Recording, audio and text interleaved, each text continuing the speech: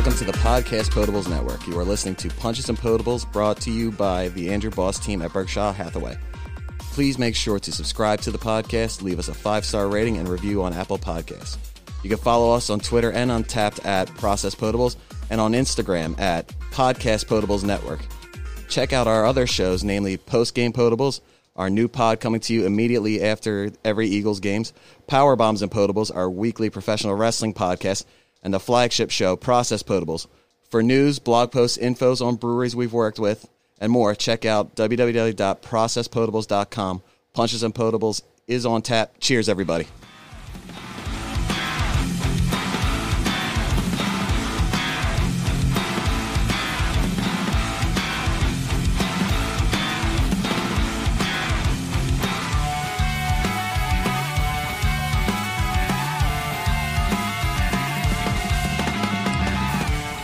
Welcome back, everyone, to Punches and Potables. I am your host, Paul Ryan. Unfortunately, our regular co-host, Rob Huber, couldn't be here today, so I'm here today with my brother, Sean Hardy. How you doing today, kid? Good. How about you? Stuck with you. Could be better. You're hilarious. Well, we've been gone for 2 weeks, and some pretty good fights have happened, so we're going to jump right into it. 2 weeks ago, 2 Saturdays ago, there was the Holly Holm Aldana event, and there was 3 fights that were really worth talking about, and we're going to start off right away with one of your favorites, Carlos Condit. Yeah, Carlos Condit's been a dominant fighter in the welterweight division for absolutely, for years, for absolute long time, and he finally got back on the win streak. Yeah, he definitely needed that win, but Court McGee was no joke, and that was a very good fight. Yeah. I thought Condit was going to put him away. I think it was in the second round when he knocked him down, shattered the nose. Or no, it was the end of the first round when he shattered his nose, and Court actually broke his own nose, reset it during the fight just to show you how tough he is. Oh, you can't take that away from Court. But Court, for the most part, was winning the first round until Condit dropped him, but then it was all Condit from that point on. Yeah, I thought Condit definitely won at least 2 and 3. One was a little bit questionable, but the knockdown definitely secured it, so I can see why the judges gave him 3 rounds to 0. Yeah, I don't know, though, if that one punch at the end was enough to steal the round, but that's why I'm not a judge. Yeah, well, when there's also a little bit of back-and-forth action, if someone finally gets knocked down, it's an easy way to steal a round at the end. This is true, but now we got to figure out, what's next for Condit. Does he go for somebody ranked, or is he in the same category as someone like Anthony Pettis and Cowboy at this point in their career where he should be looking for fun fights and money fights, unless he thinks he can go on one more run? I mean, even if you look at the back end of the top 15 in the welterweight division, it's Robbie Lawler, which he deserves that rematch after getting robbed of the split decision for the belt, Anthony Pettis, or Nate Diaz, in which Nate Diaz can avenge his brother's loss. Yeah, I definitely think Nate Diaz versus Condit would be a nice fight and a fun fight, especially since if Condit wins, he would definitely be able to go around and brag that he beat both the Diaz. Yeah, it's something not a lot of people, if anyone, has actually accomplished, but I would love to see him fight Anthony Pettis. You know, those two ain't going to try and take each other down. It's just going to be a crazy, ridiculous striking battle. Yeah, but I think at this point where he is just coming off his first win in a while, I think a good fight for him would probably be, if they can make it a 5-round, would be a fun fight against Nico Price. We know Nico Price is going to stand and bang. He just did it with Cowboy. I think Condit hits a little bit harder, so some of them clean strikes Cowboy landed on Nico Price, I don't know if he's going to be able to just walk through him like he did. Well, it's definitely a fight I think Nico would consider with Carlos's resume and reputation. Yeah, and at this point, if you actually look at Carlos's losses outside of the one for Lawler, which was a split decision, his other losses were 3 out of the 4 came from submissions. So if you find him a striker, anything can happen with him. It's going to be exciting. Definitely, and I think at this point, Court McGee is probably in the same spot as like a Mike Perry, where he's considered more of a gatekeeper to the top 15. Yeah, either a gatekeeper or someone who's young and upcoming type deal who wants to get a real taste of the UFC. Court McGee's probably a guy you can go to. Yeah, that was a fun fight. But moving on to the other, well, starting to get into the bigger names at this point in their career. Juliana Pena versus Germaine de Randamie. And that was a close fight. Germaine won the first round because she stuffed all of her takedown and was able to keep her at range with the striking. I thought Juliana Pena won the second round because she was able to take her down and start landing her striking and was winning the third round until she made the mistake when going for a takedown and left her head out there too long, and Germaine sinked in that guillotine and put her away. Yeah, that can come from ring rust, though. Juliana's been out for, almost 2 years now, between an injury and having a baby, so she should come back from that, and she should be okay. Maybe stepping up to fight a girl who just literally lost her title, No, not her title, but Durandamit. She lost the title fight, a couple months ago, maybe a year ago now? So maybe that was a little bit too high of a step for Juliana right away coming back after 2 years. Yeah, definitely, but she showed she's still right up there with the top girls, so I don't think that she should take a step back. She should still be looking forward with the girls in the division and try to take a higher ranked contender with the two that are there that I can see right now in Aspen Ladd or Raquel Pennington. I think Raquel Pennington would be the way to go. I think Juliana is basically just a cleaner, more talented version of Raquel Pennington, to be honest with you. So I think she would actually benefit in fighting her. I think it's a step up in, maybe 2 rankings. I believe Raquel's the 4, Juliana's the 6. So that actually would be a nice step forward for her, jumping into the top 5. Yeah, that's true. We'll get to Germaine and what's next for her in a second because we got to talk about the main event of that night, which was Holly Holm versus Irene Aldana. Yeah, I think Holly put on a show. She definitely showed she's not just a kickboxer or a boxer. She actually used some wrestling and some takedowns in that fight to control Aldana. And I think Holly actually almost put herself right back in Amanda Nunes' way. She's right back up there in the conversation, and at no point did Aldana seem in that fight. Holly dominated from start to finish. Good for Aldana for making it all the rounds, but Holly definitely showed that she's not ready to be one of those top contenders or be in the conversation with the big girls. Yeah, looking at the top 5, too, it looks like Amanda's pretty much already cleared them out outside of Aspen Ladd, and I don't think Aspen Ladd's really ready for a title shot. Oh, definitely not. But now that we spoke about it, I think the fight to make would be the rematch versus Holly and Germaine, and Holly definitely deserves that rematch. Yeah, I thought Holly won the first time, and she got robbed, especially when Germaine had multiple hits after the bell that should have probably came to point deductions. So I think Holly could easily take that fight. Yeah, she was robbed, and like you said, the point deductions should have came. She got hit after the bell, 3 rounds? At least 2, for sure. Not good. And once Germaine won the belt, she ran away from Cyborg. So, like I said in the last podcast, that I lost a lot of respect for her due to that. Yeah, and you know what? I don't blame anyone for running away from Cyborg, but I think what Amanda Nunes did is showed that Cyborg's not invincible. And Germaine, she's knocked out a man in Muay Thai. What are you running for? Made no sense. But moving on. Last weekend, we ran into the Sandhagen Marlon Moraes event, which, again, didn't have a lot of star power, but like I talked about, you have to watch these cards because people show up to fight and make a name for themselves. Because if you didn't see the knockout of Joaquin Buckley over Impa Kasanganay, you really missed out and needed to look that up because that is easily in contention for knockout of the year. I'm not sure you could have really missed it. Every Instagram, Facebook, ESPN, everyone played that. That might go down as one of the best knockouts of all time. I didn't even know what to say. I just yelled when I saw that knockout.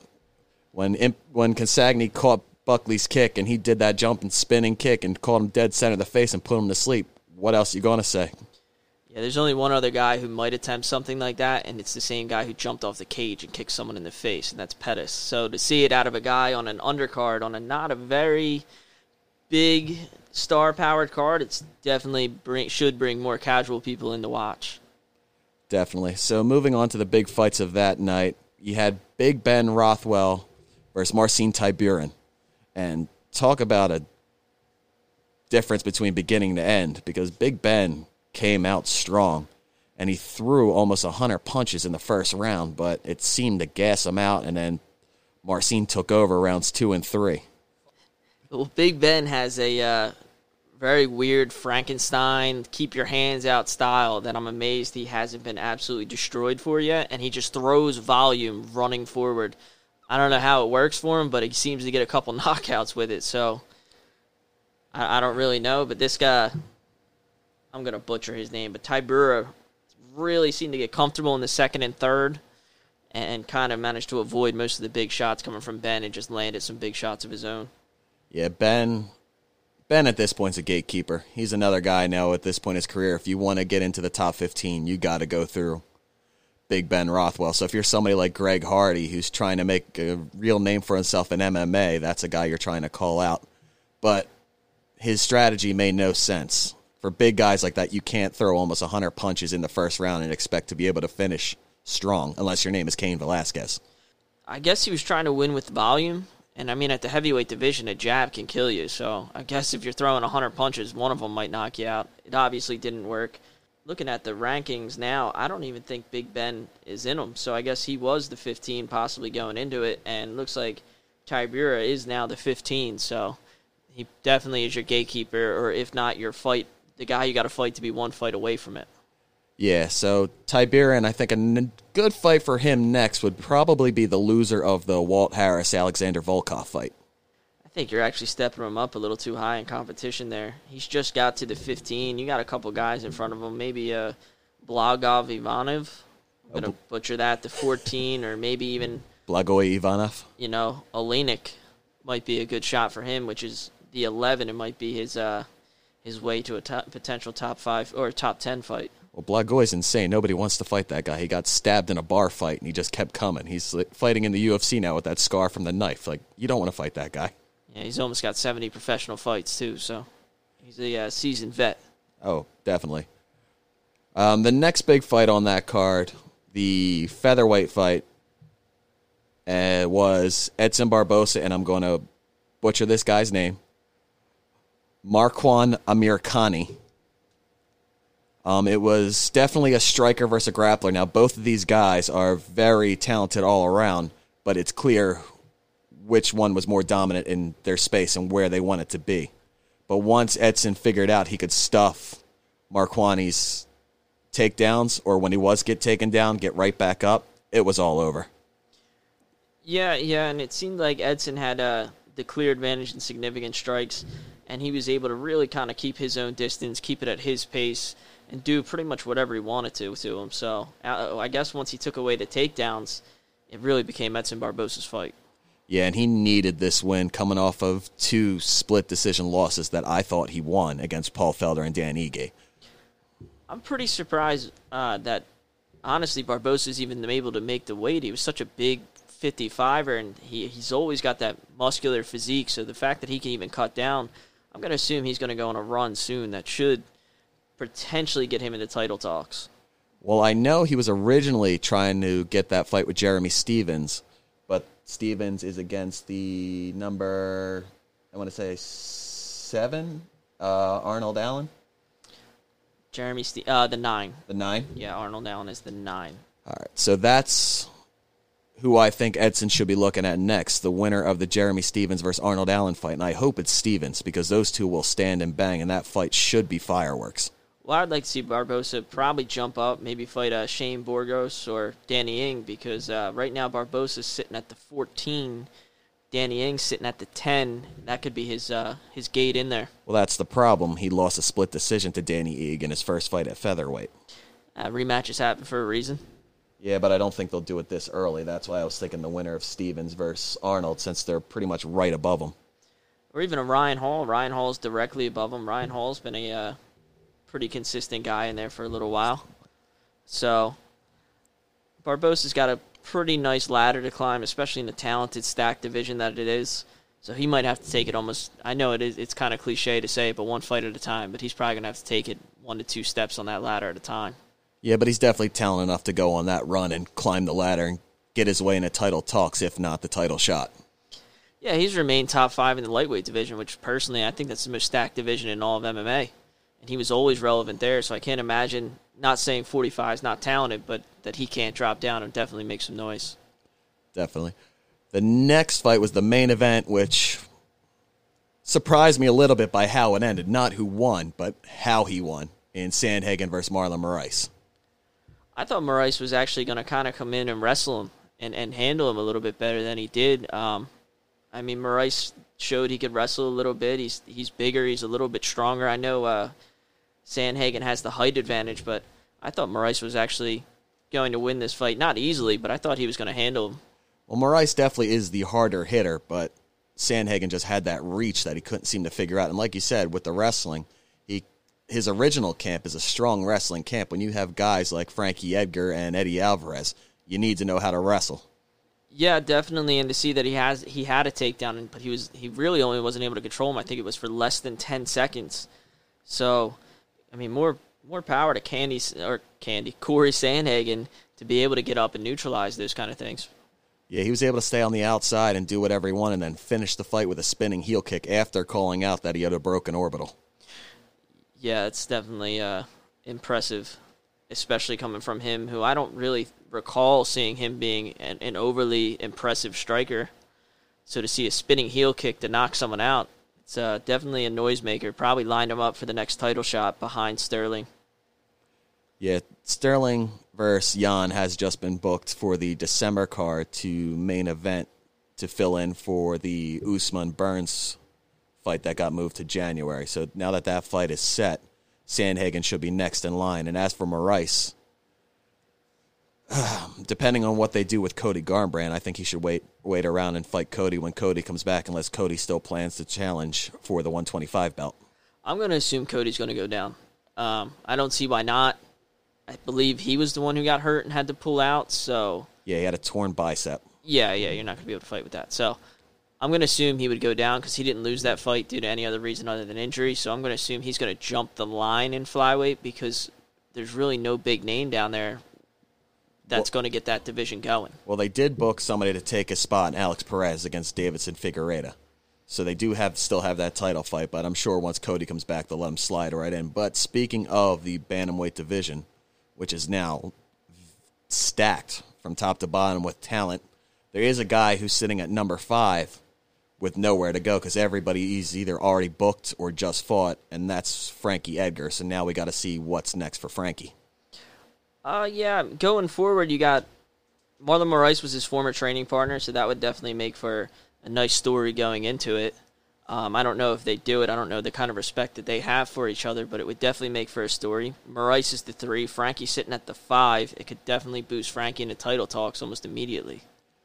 I know a lot of people are calling for him to take a Legends fight, like maybe rematch Aldo or fight Dominic Cruz, but where Frankie's sitting, that fight makes no sense for him. And I know Pedro Munoz is trying to call a rematch, saying he believed he won that fight. But again, if you're Frankie, that's not a fight you take. So looking at the landscape and looking at who's coming back in January, I think the fight to make for Frankie, at least in my opinion, is TJ Dillashaw. I know Dillashaw says he expects a title shot the minute he comes back, but you lost your last fight when you dropped down to 25, and then you got popped for EPO and got a 2-year suspension. So granted, you were the champion and everything was good, but you've been out for 2 years and you got popped for roids and your last fight was a loss. So you're going to have to at least fight somebody to get yourself back in there. And a future Hall of Famer in Frankie, who's ranked in the top 5, would be a way to get yourself back. Yeah. I'm looking at Frankie now, and I'm looking at the rankings. Frankie doesn't necessarily have to go forward. I know everything's a risk that way, if you potentially fight back. But you got some guys that are challenging. Maybe a Sun Sao. It's a pretty big name in that division where it could definitely keep him locked in where he's at. Jimmy Rivera is sitting at the 8. That could definitely be interesting. I wouldn't want to see him take on Jose Aldo for a 3rd time because, Jose's beaten him twice. It doesn't benefit Frankie in any sort of way to try and fight Jose. And honestly, I think he would just run through Cruz at this point in Cruz's career. Maybe 6-7 years ago, a healthy Dominic Cruz against a healthy Frankie Edgar would be a great fight to watch. Now, I'm not so sure. Well, we got to see what Cruz does because his last fight, granted, he lost to the champion, but he hasn't fought in 2 or 3 years due to injury. So we got to see what he gets going for him going forward and who he's going to fight. I know Jimmy Rivera called him out, but the fight that everyone seems to want is him versus Jose Aldo. Yeah, that would definitely be interesting. Your former longtime 135-pound title holder and your former 145-pound title holder going at it at 35. It would definitely be a interesting fight. It's kind of like a Floyd Mayweather-Pacquiao, too little, too late, but people will still tune in. Yeah, this fight, if it was going to happen, should have happened 6-7 years ago when they were both really in their prime. But I would definitely still tune in. I know Dominic, before he got hurt, was begging for the winner of McGregor versus Aldo, but we all know how that went. McGregor picks who McGregor wants, and I don't think he would ever have picked Dominic Cruz, to be honest with you. No, I don't think he wanted to deal with that wrestling along with his pace because Conor's gas tank, at least back then, it's a little bit better now, but back then it was absolute crap.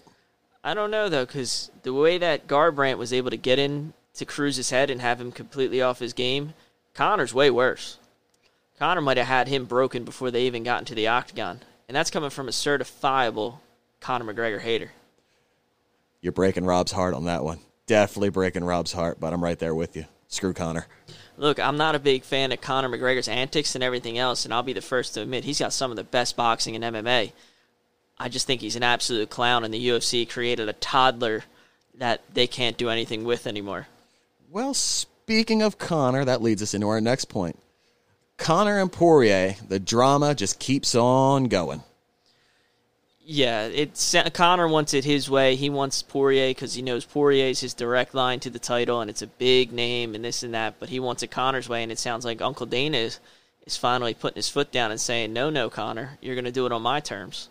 Yeah, Conor came out with demands. Now, I will give him credit. He said if the fight happens, he will donate $500K to Dustin's charity organization, which if he does that, all the credit in the world, won't have any. I will give him his props, and I will give him a respect for that, but outside of that, not so much. His demands, he wants to be the main event, which they probably will give him over the title fights, even though they don't like to, and he's trying to force them to do it this year.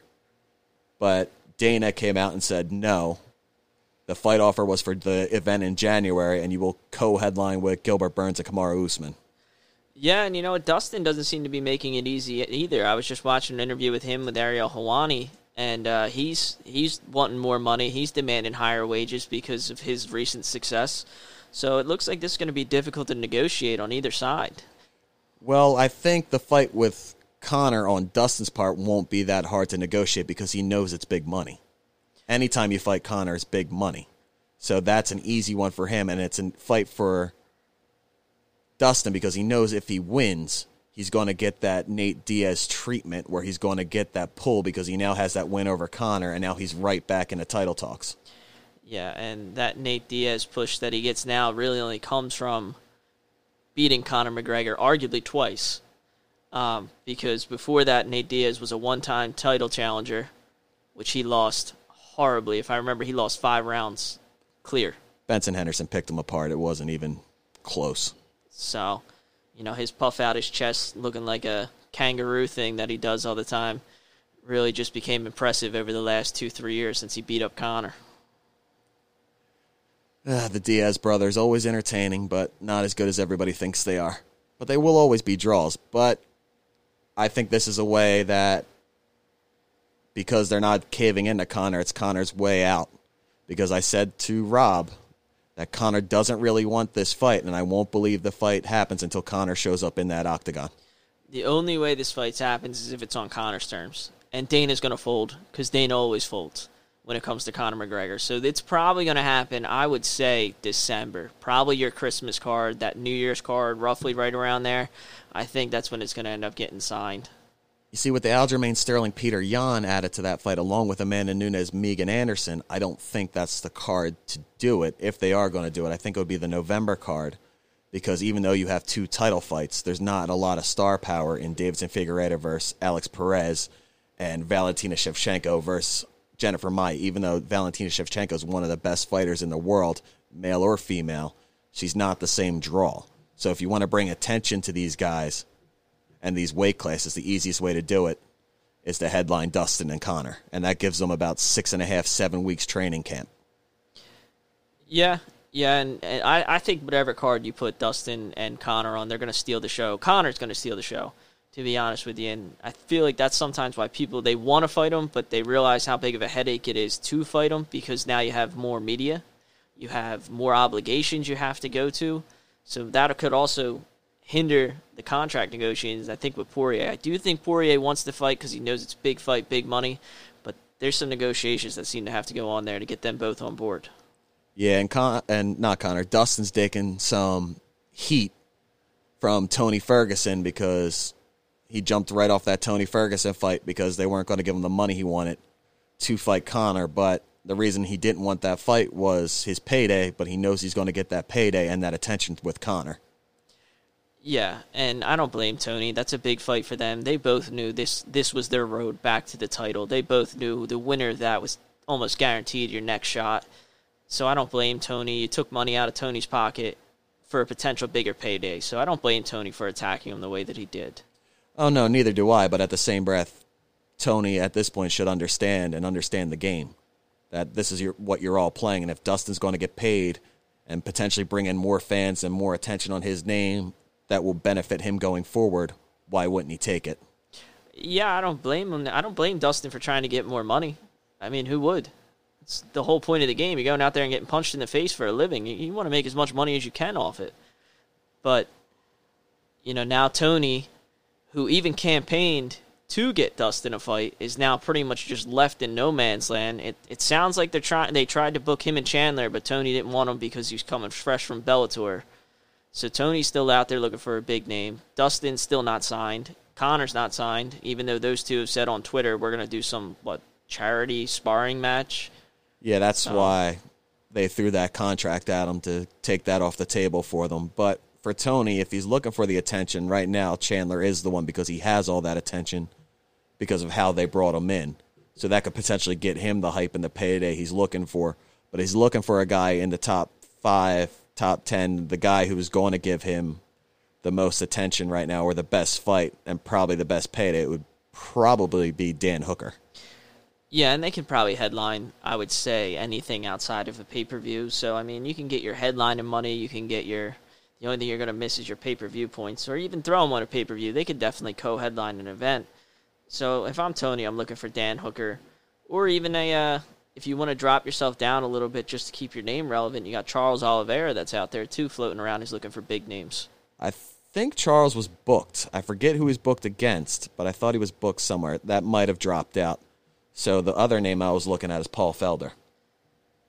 He might have been. I'm not seeing it on here that he is. But Paul Felder's been contemplating retirement, that he wants to come back.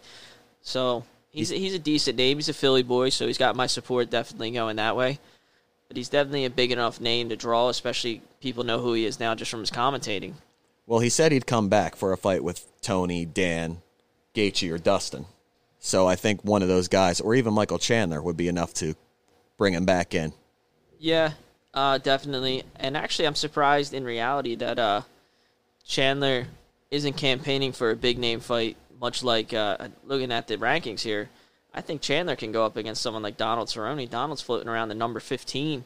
That's Chandler's great way to come in. It's a back end of the 15 fight. If he wins that, it'll boost him for sure, especially beating a legend like Conor, and then that'll jump him right up into the mix with guys like Tony and Dustin, and it'll get there enough in their attention to want to fight him. Well, Cowboy won't say no.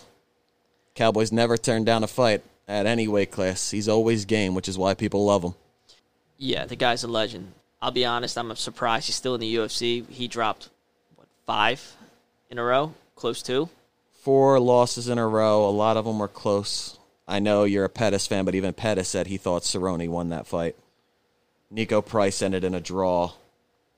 So there's a lot of ways that could go. He was 1-1 against Tony until the doctor stopped it. So there's a lot of weird circumstances with the losses, but he is still on a bit of a streak.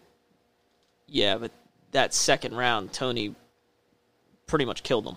That was not going to finish. Cowboy was not going to finish the way that fight was going. The big thing for Cowboy at this point is he needs to take a break. With how many wars he's been in and his age, he can't fight 5 times a year like he's been. He just can't. And he needs to be smarter about his fights. And the last time he took a break, he did go on a bit of a tear by beating guys like Mike Perry, Ally Quinn, and Alexander Hernandez. Yeah, I agree. And looking at the top 15 where he's floating. He is the 15 looking at the 5 in front of him. I don't think there's not a person on here that he can't steam. Like, normal Cowboy doesn't come through and steamroll. He might struggle a little bit with Kevin Lee, but outside of that, there's no reason Cowboy can't come back, rebuild himself back up, and potentially even get himself back in the mix. The only one who I think might give him a problem other than Kevin Lee might be Islam Makhachev. And he's calling out Tony, but he's not even on Tony's radar because of his ranking. But he's another one who's undefeated and trains and comes out of Khabib's camp, so you know he's a tough guy. Definitely. And the one guy in reality, I know Conor's looking for Dustin, but I really think the better fight would be him and Tony, just because the trash talk you're going to get out of it. That would definitely be entertaining. And Tony's the 3, Conor's the 5. I mean, it makes sense. They're going to sit there, they're going to hold their spot, and winner's guaranteed. But Conor's going to call his shots, and Conor's going to take the fight that he thinks is better for him, and I think he feels he matches up against Dustin better, especially since he already beat Dustin. Granted, it was 6 years ago, and the Dustin now is not the same Dustin then, but in Conor's mind, you have to go in with confidence over a guy you knocked out in the first round. Yeah, but with Dustin, watching the fight with him and Dan Hooker, he took a lot of shots from Dan Hooker. He took a lot of abuse from Dan Hooker. I know he won the fight, but he took some big shots, and I think if Conor actually is able to land some of the big shots that Hooker was able to, yeah, Dustin's night's going to end it quick. Depends, because Gaethje landed some of those big shots. We've all seen what Gaethje can do, and Dustin finished Gaethje, which everybody looking at him now is definitely an accomplishment. Yeah, that was kind of the Gaethje of old, though, because it looks like Gaethje's completely turned his stuff around. I know he hits hard, but maybe he didn't catch him as clean as some of the other, but Dan Hooker really did rock him, and we know that Justin hits harder than him, and we've seen Conor knock people out with the clean left hook. Referencing Eddie Alvarez and a couple others. Cowboy himself got knocked out by Conor recently, so I think he actually thinks he matches up better with Dustin. He got knocked out by Justin, too, you can say it. But, yeah, I think he feels more confident against Dustin than he does against Tony, because I feel Tony is a terrible matchup for him. I feel Tony and Khabib are terrible matchups for Conor, but Conor's a terrible matchup for Gaethje. Yeah, and Dustin won't even try and take him down and submit him. You know Dustin's going to stand there and box with you. So Conor obviously likes to avoid wrestlers for obvious reasons because his wrestling has been shown to be absolutely terrible. The thing is, Dustin can, so all he has to do is threaten it and put it in Conor's head, which will help his striking. Can and will. When was the last time you really seen Dustin wrestle outside of takedown defense? Yeah, it's been a little while, but I think the last person he wrestled was Pettis. For obvious reasons, because you really don't want to stand and bang with him. But Pettis is also going to flash much different things at you than Conor will. Conor's just kind of a phenomenal boxer with decent head movement going forward, but you're not going to get kicked. You're not going to get grabbed. Conor's coming at you with his hands. Yeah, but if he would use his wrestling against Pettis, I don't see why he would use it against Conor, at least to open up things with his striking. Some people fall in love with their hands. He was knocking people out. He went in there. He outboxed, arguably the best boxer in the UFC in Max Holloway. So you fall in love with your hands. Sometimes the other game stuff goes out the window. I guess we'll have to wait and see if the fight actually happens, which, again, I won't believe until they're both in the octagon. But moving on to the next thing, there is a fight this weekend. Again, the event top to bottom, not a lot of star power, but my lord is the main event a Fight of the Year contender. But we'll get to them in a second because there are some good fighters and some veterans, like I know you like him, with James Krause. Yeah, I like James Krause a lot when he was on The Ultimate Fighter a couple seasons ago. He was, which was weird because he was already in the UFC and he went back to The Ultimate Fighter to chase another contract. So good on him to put himself back through that. And he's a veteran and he never puts on a boring fight, so that's definitely a name to watch. But the second biggest fight on the card, which is the co-main event, is Jessica Andrade moving up to flyweight to fight the number one contender in Caitlin Chookagian. Yeah, and if Jessica's looking for another title shot, personally, I thought in her last fight, I did actually think she beat Thug Rose, and I think if she wins that fight, she stays down there. She's not even running up to 25, but the weight cut had to be brutal on her. She's massive for that weight class. Yeah, and that's the second weight she fought in because when she first made the cut down to 15, they didn't have the 25, so she dropped down from 135 pounds straight down to 115, so that did have to take a toll on her. And being back up 10 pounds, it's going to help with her speed, her endurance, everything. She's going to have much more energy. She's going to come out a little bit, I would assume, cleaner. You know she's got strong wrestling, so she's definitely going to be more interesting and more exciting to watch at 25. This is definitely a risky fight for Chookagian, and not one I'm sure if I was her manager I would have jumped at, because she doesn't have a lot to gain and a lot to lose, and Jessica Andrade has nothing to lose and everything to gain, because if she beats Chookagian, she's definitely next for the title, because it shows in the flyweight division. It only takes one fight, because look what Jennifer Maia just did with beating JoJo Calderwood. She won that fight with JoJo Calderwood and then leapfrogged everybody for the title.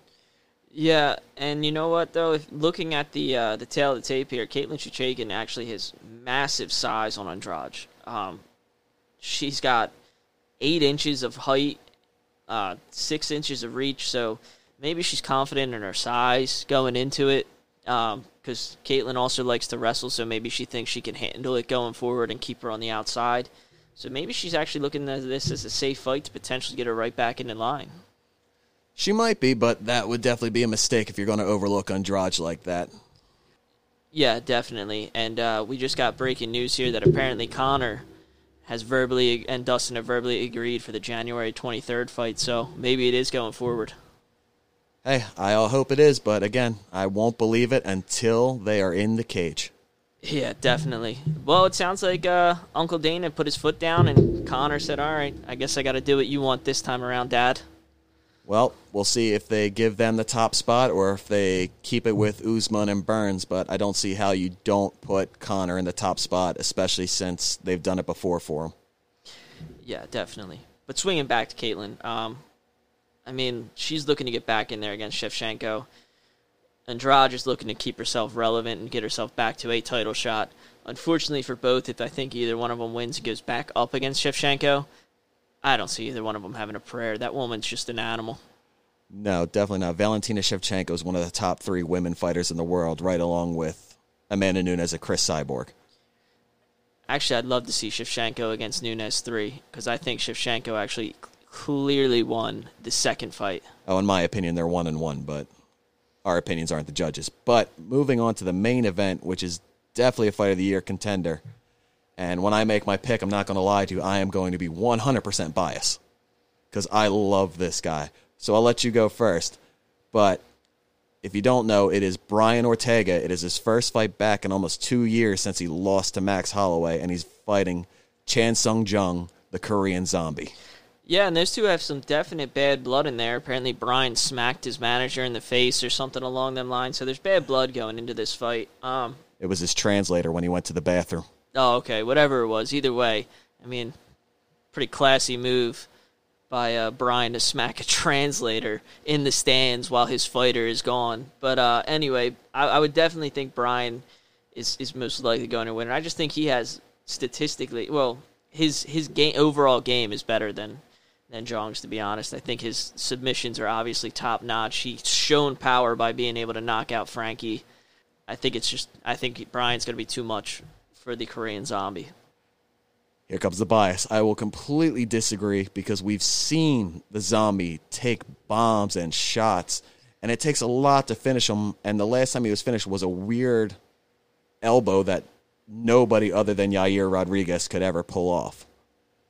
I definitely think if Brian Ortega wants to win this fight, he needs to get it to the ground, and he needs to get a hold of his neck to put the Zombie out, but we've seen how hard that is. And ever since Zombie has come over to America, his game has become so much better, and his striking has become so much cleaner. So Ortega has to get in there, and he has to make it dirty, because he doesn't pretty much dirty box and get in the clinch, because he doesn't want to brawl with him out in the open. But my biggest thing is there's definitely going to be some ring rust. He hasn't fought in almost 2 years, and in his last fight, he got demolished by Max Holloway. Yeah, if Korean Zombie's going to finish him, it's going to be in the first round when Ortega's trying to figure out how to shake off his ring rust. But on the other side, if Ortega can get him up against that cage and get it to the ground, I just don't think the Zombie's going to have the strength, not the ability, but the strength to hold him off, because both their jiu-jitsus are top class. But Ortega just seems physically bigger when he gets into that octagon than the Zombie does. They both have impressive wins. They've both been around, but they both have one thing that most people don't, and that's a finish over Frankie Edgar, which you like to call the holy uppercut by Ortega, and Zombie just put him away with a clean right to the jaw. Yeah, that was one of the cleanest uppercuts I've ever seen, and God blessed it. So that's why it was called the holy uppercut for me. But Ortega, I can't see him losing. I think he's going to win this fight, and it's really weird because you don't often see Ortega get amped up for a fight. He's usually pretty mild and cool-mannered, but for this one, he seems to have a little bit more emotion and animosity going into it. That might also work against him. You never know. Zombie's going in there and going to do what Zombie does. He's going to come forward and throw bombs. Yeah, we've also seen that work against him. I mean, he had a Yair Rodriguez absolutely dismantled up until 30 seconds when he did, or less than 30. I think it was like 9 seconds left in the fight when he kept coming forward, and it ended up costing him the fight. So it could also cost him. Yeah, but I don't see Ortega throwing that sweet elbow the way Yair did. I don't see anyone throwing that elbow. That was a fluke. But the biggest thing for this fight is not only is a fight between bad blood, there's actually a lot on the line for this fight because I feel whoever wins this fight gets the next title shot against Alexander Volkanovski. Yeah, definitely.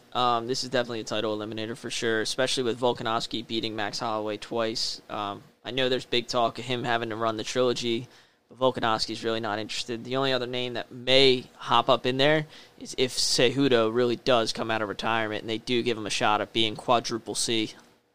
Yeah, I don't see that happening.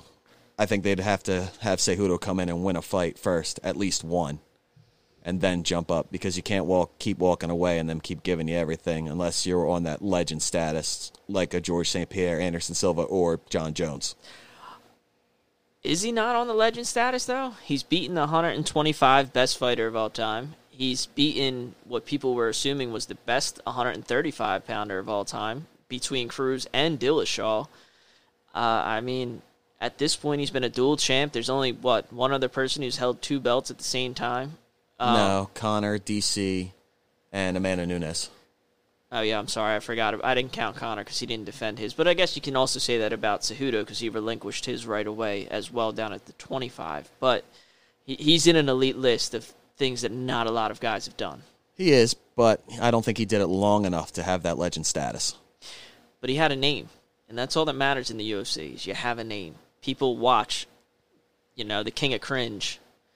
And it might be enough to sell him, especially because Volkanovski, at least I don't think he's a big crowd pleaser to you. I mean, his biggest achievement was really beating Max Holloway the first time and losing to him and getting a weird decision the second.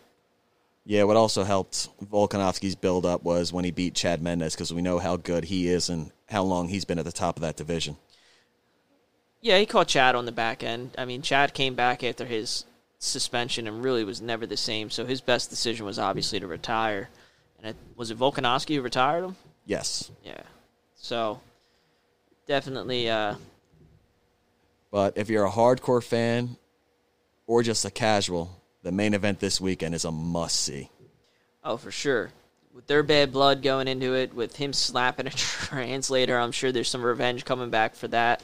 So this one's definitely, it's a title eliminator. So you got to figure the next time you see one of these guys, it's going to be on pay-per-view. So it's definitely enough that should bring you in to watch. All right, the next thing we're going to talk about is Dana White coming up and saying the fight to make or the fight that makes sense is Israel Adesanya versus John Jones. Yeah, Asanya's cleared out the top 10, whether it's been as a title challenger or the title holder. He's pretty much cleared everyone out of his path on his way up, and John Jones hasn't lost outside of being DQ'd, 6, 7, well, I guess 7, 8 years ago now. It's a long time ago. So John Jones has the right to pretty much call whatever fight he wants, and Adesanya's cleared out the division. So logically speaking, yeah, it probably is the next fight to make. Well, there's a couple guys that are still down there for Adesanya. If Cannonier wins, he hasn't fought Cannonier, so that could be a good fight. You have Darren Till versus Jack Hermanson, so you still have some options.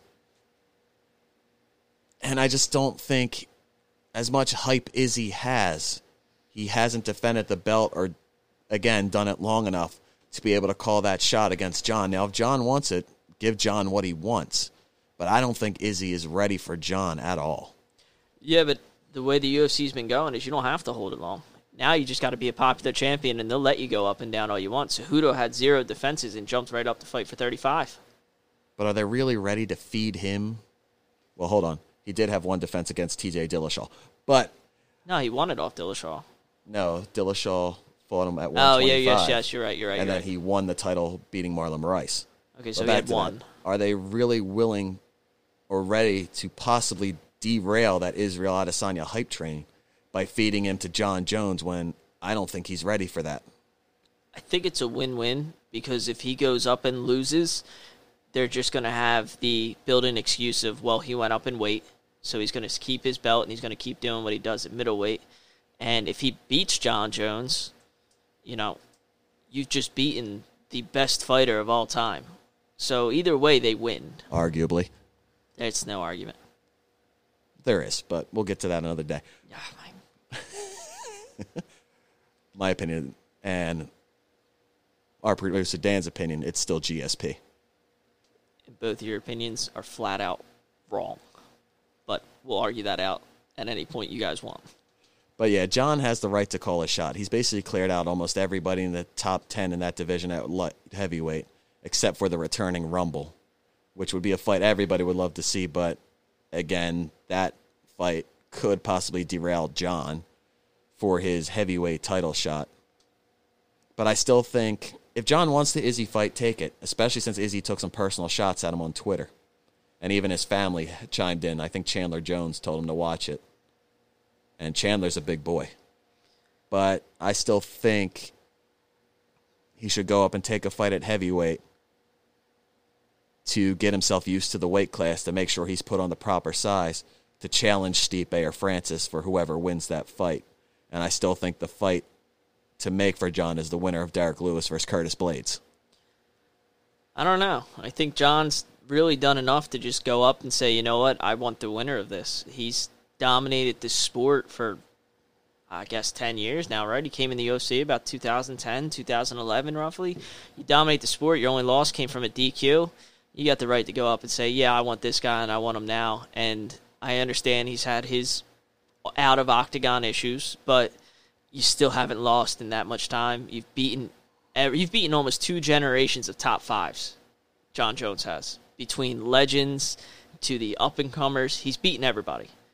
Handily. There's only been maybe 3 close fights in John Jones' career? Arguably. I could say there's 3 people you could argue beat him in Thiago Santos, Dominic Reyes, and the first Alexander Gustafsson fight. Right. So 3 questionably close ones, and we could make the argument that Johnny Hendricks abused GSP. But we won't do that because we're not talking about that right now. So, back to it. John Jones does, arguments or not, a win is a win. He got the wins over them. He can go up and say, hey, especially because really, does the heavyweight division have a big name power right now?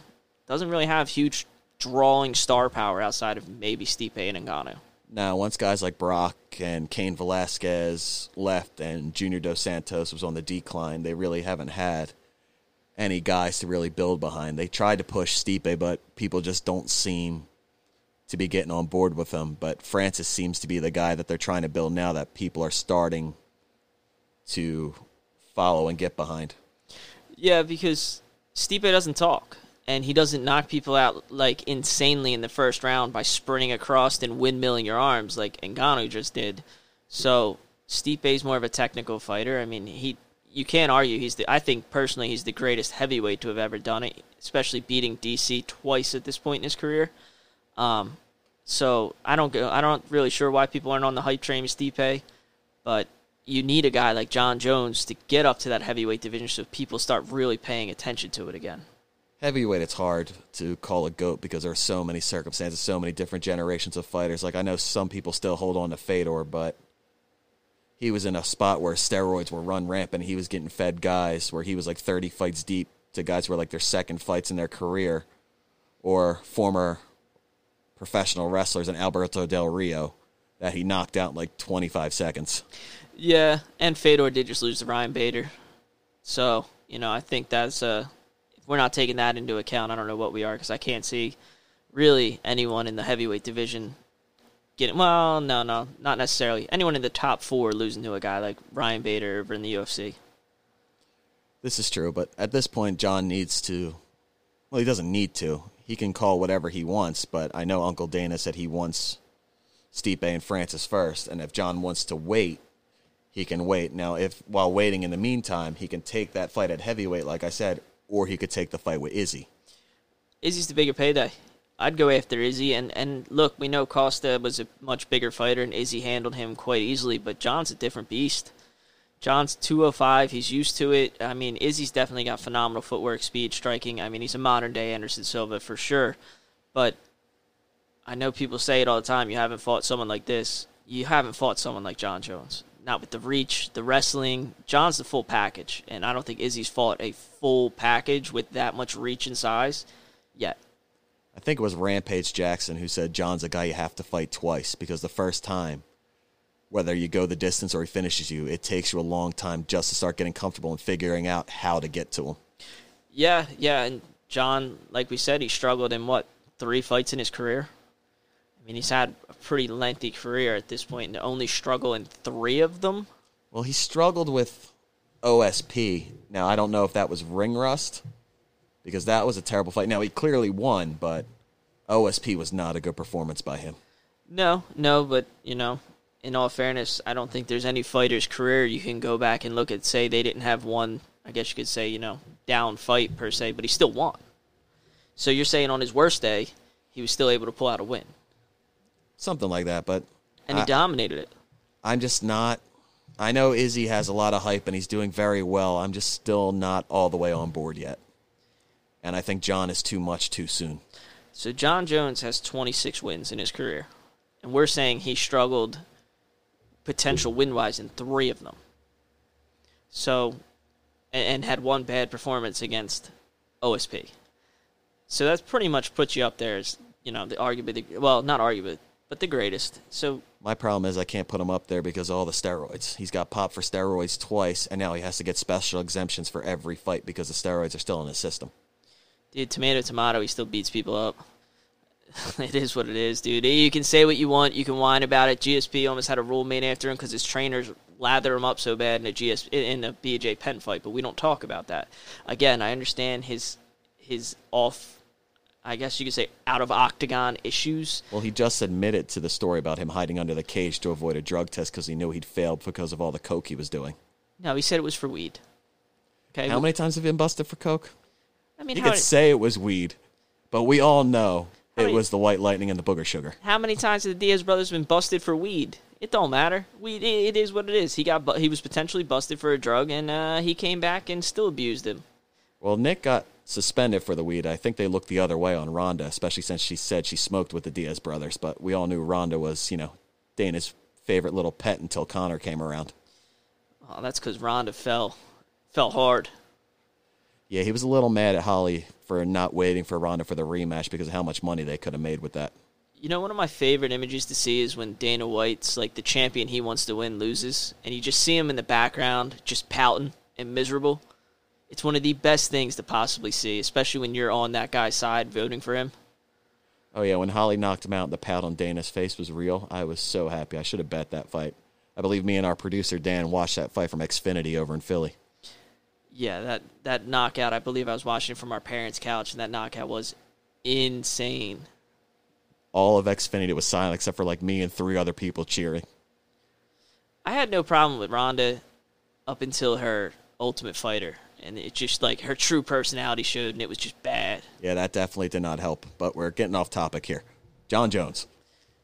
So, best fight of all time. Izzy, title fight, or take a heavyweight fight so he knows he's put on the right size? Take the money and abuse the kid. Take the money, beat up Izzy, and then go challenge the winner of Stipe and Francis? Oh, absolutely. Either way, you're getting paid. And you're getting to derail a kid who you've been verbally jabbing with for 2 years, and now he's got the right amount of hype to where that verbally jabbing for 2 years is worth it. All right, so we're going to get into our last topic, and that's the BMF title. I know it's a little gimmicky. I know you're not a fan of it, but what are they going to do with it? Are they going to bring it back? Because I know they were talking about rematching Masvidal and Diaz for the BMF, maybe Nick versus Masvidal. Like, who qualifies as a BMF? Is it an open weight thing? Like, if they are going to make this a thing, what do they do with it? You get rid of it because it's a participation trophy. That's what it is. Okay, they made this title up knowing that Nate Diaz was never going to win an actual title, but you could slap his name on something and it would sell. And Jorge Masvidal just came off 2 ridiculous knockouts, and you could slap his name on it and it would sell. So you're going to defend a pointless title? Just get rid of it and create another weight class if you want to push another title. I mean, it's a fun thing to do, especially since, you can jump weight classes and other people can challenge, and it probably won't hurt you in your ranking since it's not for your actual fight. Yeah, but Rec League Soccer is fun too, and they just hand out participation trophies. The BMF title is a participation trophy. That's it. Yeah, but it gives guys, like you said, who wouldn't normally be able to challenge for an actual belt a chance to win something and make some money. Yeah, and you know what I say to that? Be a better fighter and go challenge for a belt. People don't make up excuses for other athletes all the time and give them random participations, It just doesn't make sense to me. All right, it was a one-time deal. You sold it. It did okay.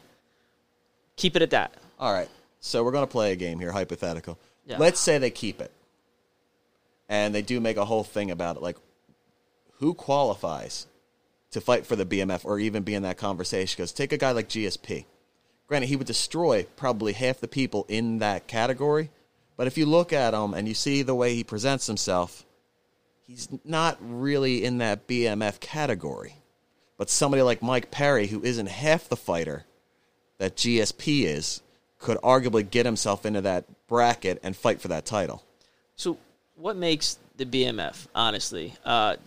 Being able to basically not speak any form of sentence like Nate Diaz does and just being the street Judas that Jorge Masvidal is. It's just, you're giving guys a potential title. You're opening it up. What is it floating around? Is it floating around 55 to 85? Because that's going to open it up. But it's something that it was cool for a one-time thing. I would leave it at that. But, I mean, to go with it, I would say someone like Anthony Pettis, who has a highlight reel like no one else. Yeah, but he doesn't really present himself as a BMF. Like, I would say, like, prime Diego Sanchez. That's a BMF. Diego Sanchez, no, absolutely. Keep him away from anything like that. But, like, you could put Conor in that conversation. Tony could be in that conversation.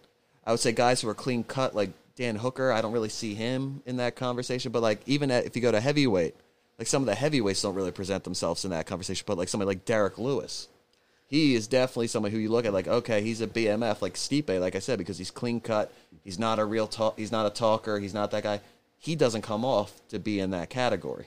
So basically, you got to be a how can I put it nicely, like an uneducated, just talking smack, I'm from the streets kind of guy to be challenging for this belt, which brings me back to my point. You got to come off a little bit thuggish. The fact that we're talking about Mike Perry being involved in any sort of title situation, it's not good. Well, I would say if you look at 85, someone like Darren Till could be in the conversation. Darren Till's a beast in the octagon, and then he talks, and he's all polite and everything else, though. I mean, he goes on his Twitter rants, but then you see him in an interview, and he's like, oh, gee, Willie, here's, everything's all good and great here. Well, it depends on what fight. Like when he beat Stephen Wonderboy Thompson, how about that rant?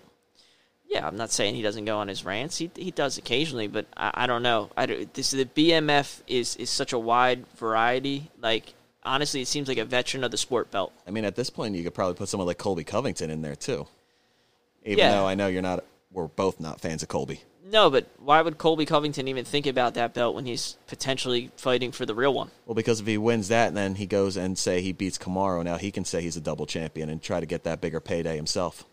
All right, look, a double champion with the BMF belt, it can't even count.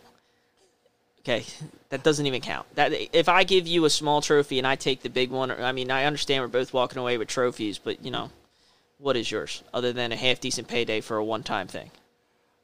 I'm just spitballing here. I'm saying it's gimmicky and, it could be fun and lead to a lot of fun fights that might not happen otherwise.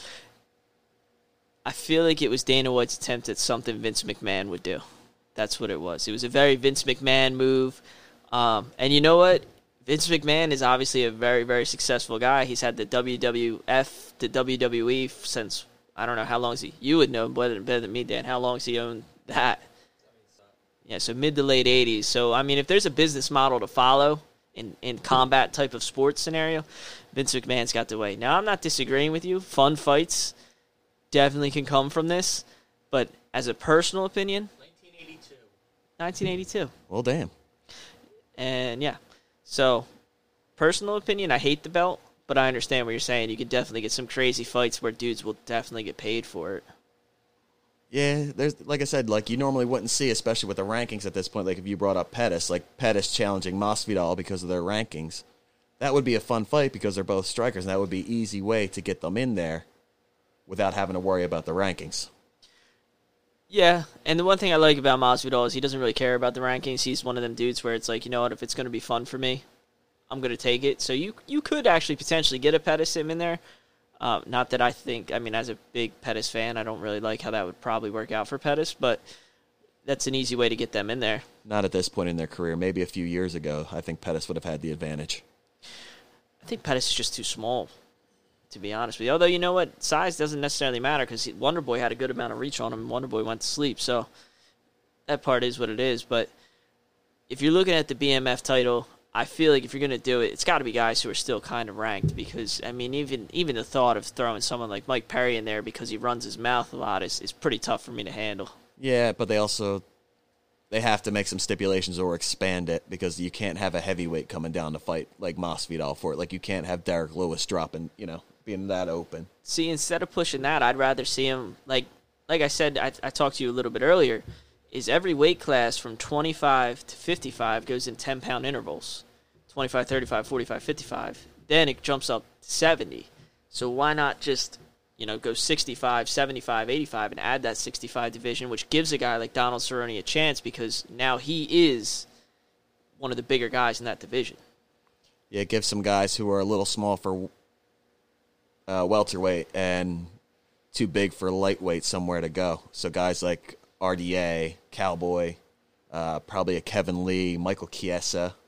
It gives them places to go and a place where they can win a title or be relevant. Well, these guys are relevant, but potentially be champions. Especially because they're always talking about potentially getting rid of the 25 division. I mean, they've been talking about it since you had Demetrius Johnson in the UFC, who's the best 125-pounder of all time, and arguably, you could say top 5 of all time, easily, maybe even top 3. He's definitely top 5.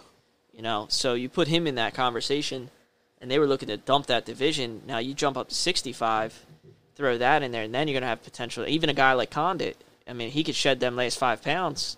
He's potentially making another title run. Condit's a guy who might be able to challenge, with his resume, challenge Masvidal for the BMF, and Masvidal's not going to wrestle or try to submit him, so that might be a good spot for Condit too.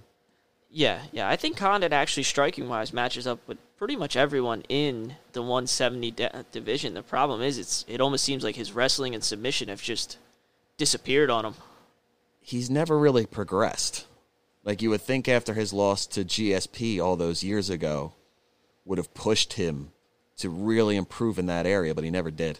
It almost seems like he got broken after the loss to Robbie Lawler, which I don't know how you even think of, like, how the judges gave that loss to Condit, because, I mean, I think he outstruck him almost 3-1 or something like that. I don't know if it was that high, but the stats were crazy like that. I think because of it was Lawler's power shots and the percentage, like his percentage of strikes landed was so much higher. Granted, he threw a lot less, but it seemed he was the more accurate striker, and his strikers were more effective. I might be able to pull it up. But either way, I think Condit's definitely... I'm also incredibly biased towards Condit. He was one of my favorite fighters for years. So if I think there's a way he can get a belt, even if it is your corny BMF belt, I'm all in on him.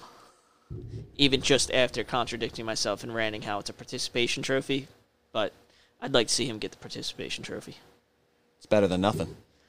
For sure. I mean, at least he did hold the interim belt, which I'm happy the UFC kind of slowed down with them for a little while because they were up there. Yeah, they can't do a BMF for the women because Amanda Nunes would take that and then she'd hold 3 belts and tell all of them, like, come and get me, and nobody be able to touch her at this point except for maybe Valentina Shevchenko.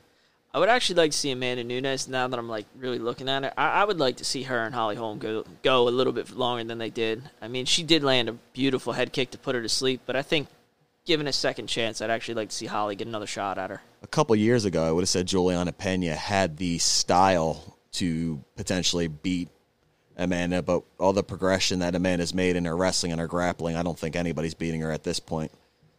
No, Amanda has taken her game to another level. I mean, her last loss was Kat Zingano, I believe, and that was years ago. And it was because of Kat's wrestling. That's why I thought Juliana Pena had the best shot, just because of her level of wrestling. Yeah, for sure. And she would push the pace, but Juliana Pena's got to get a couple more fights. Maybe when she shakes the ring rust, she shakes all her injuries off, coming back fresh off of pregnancy.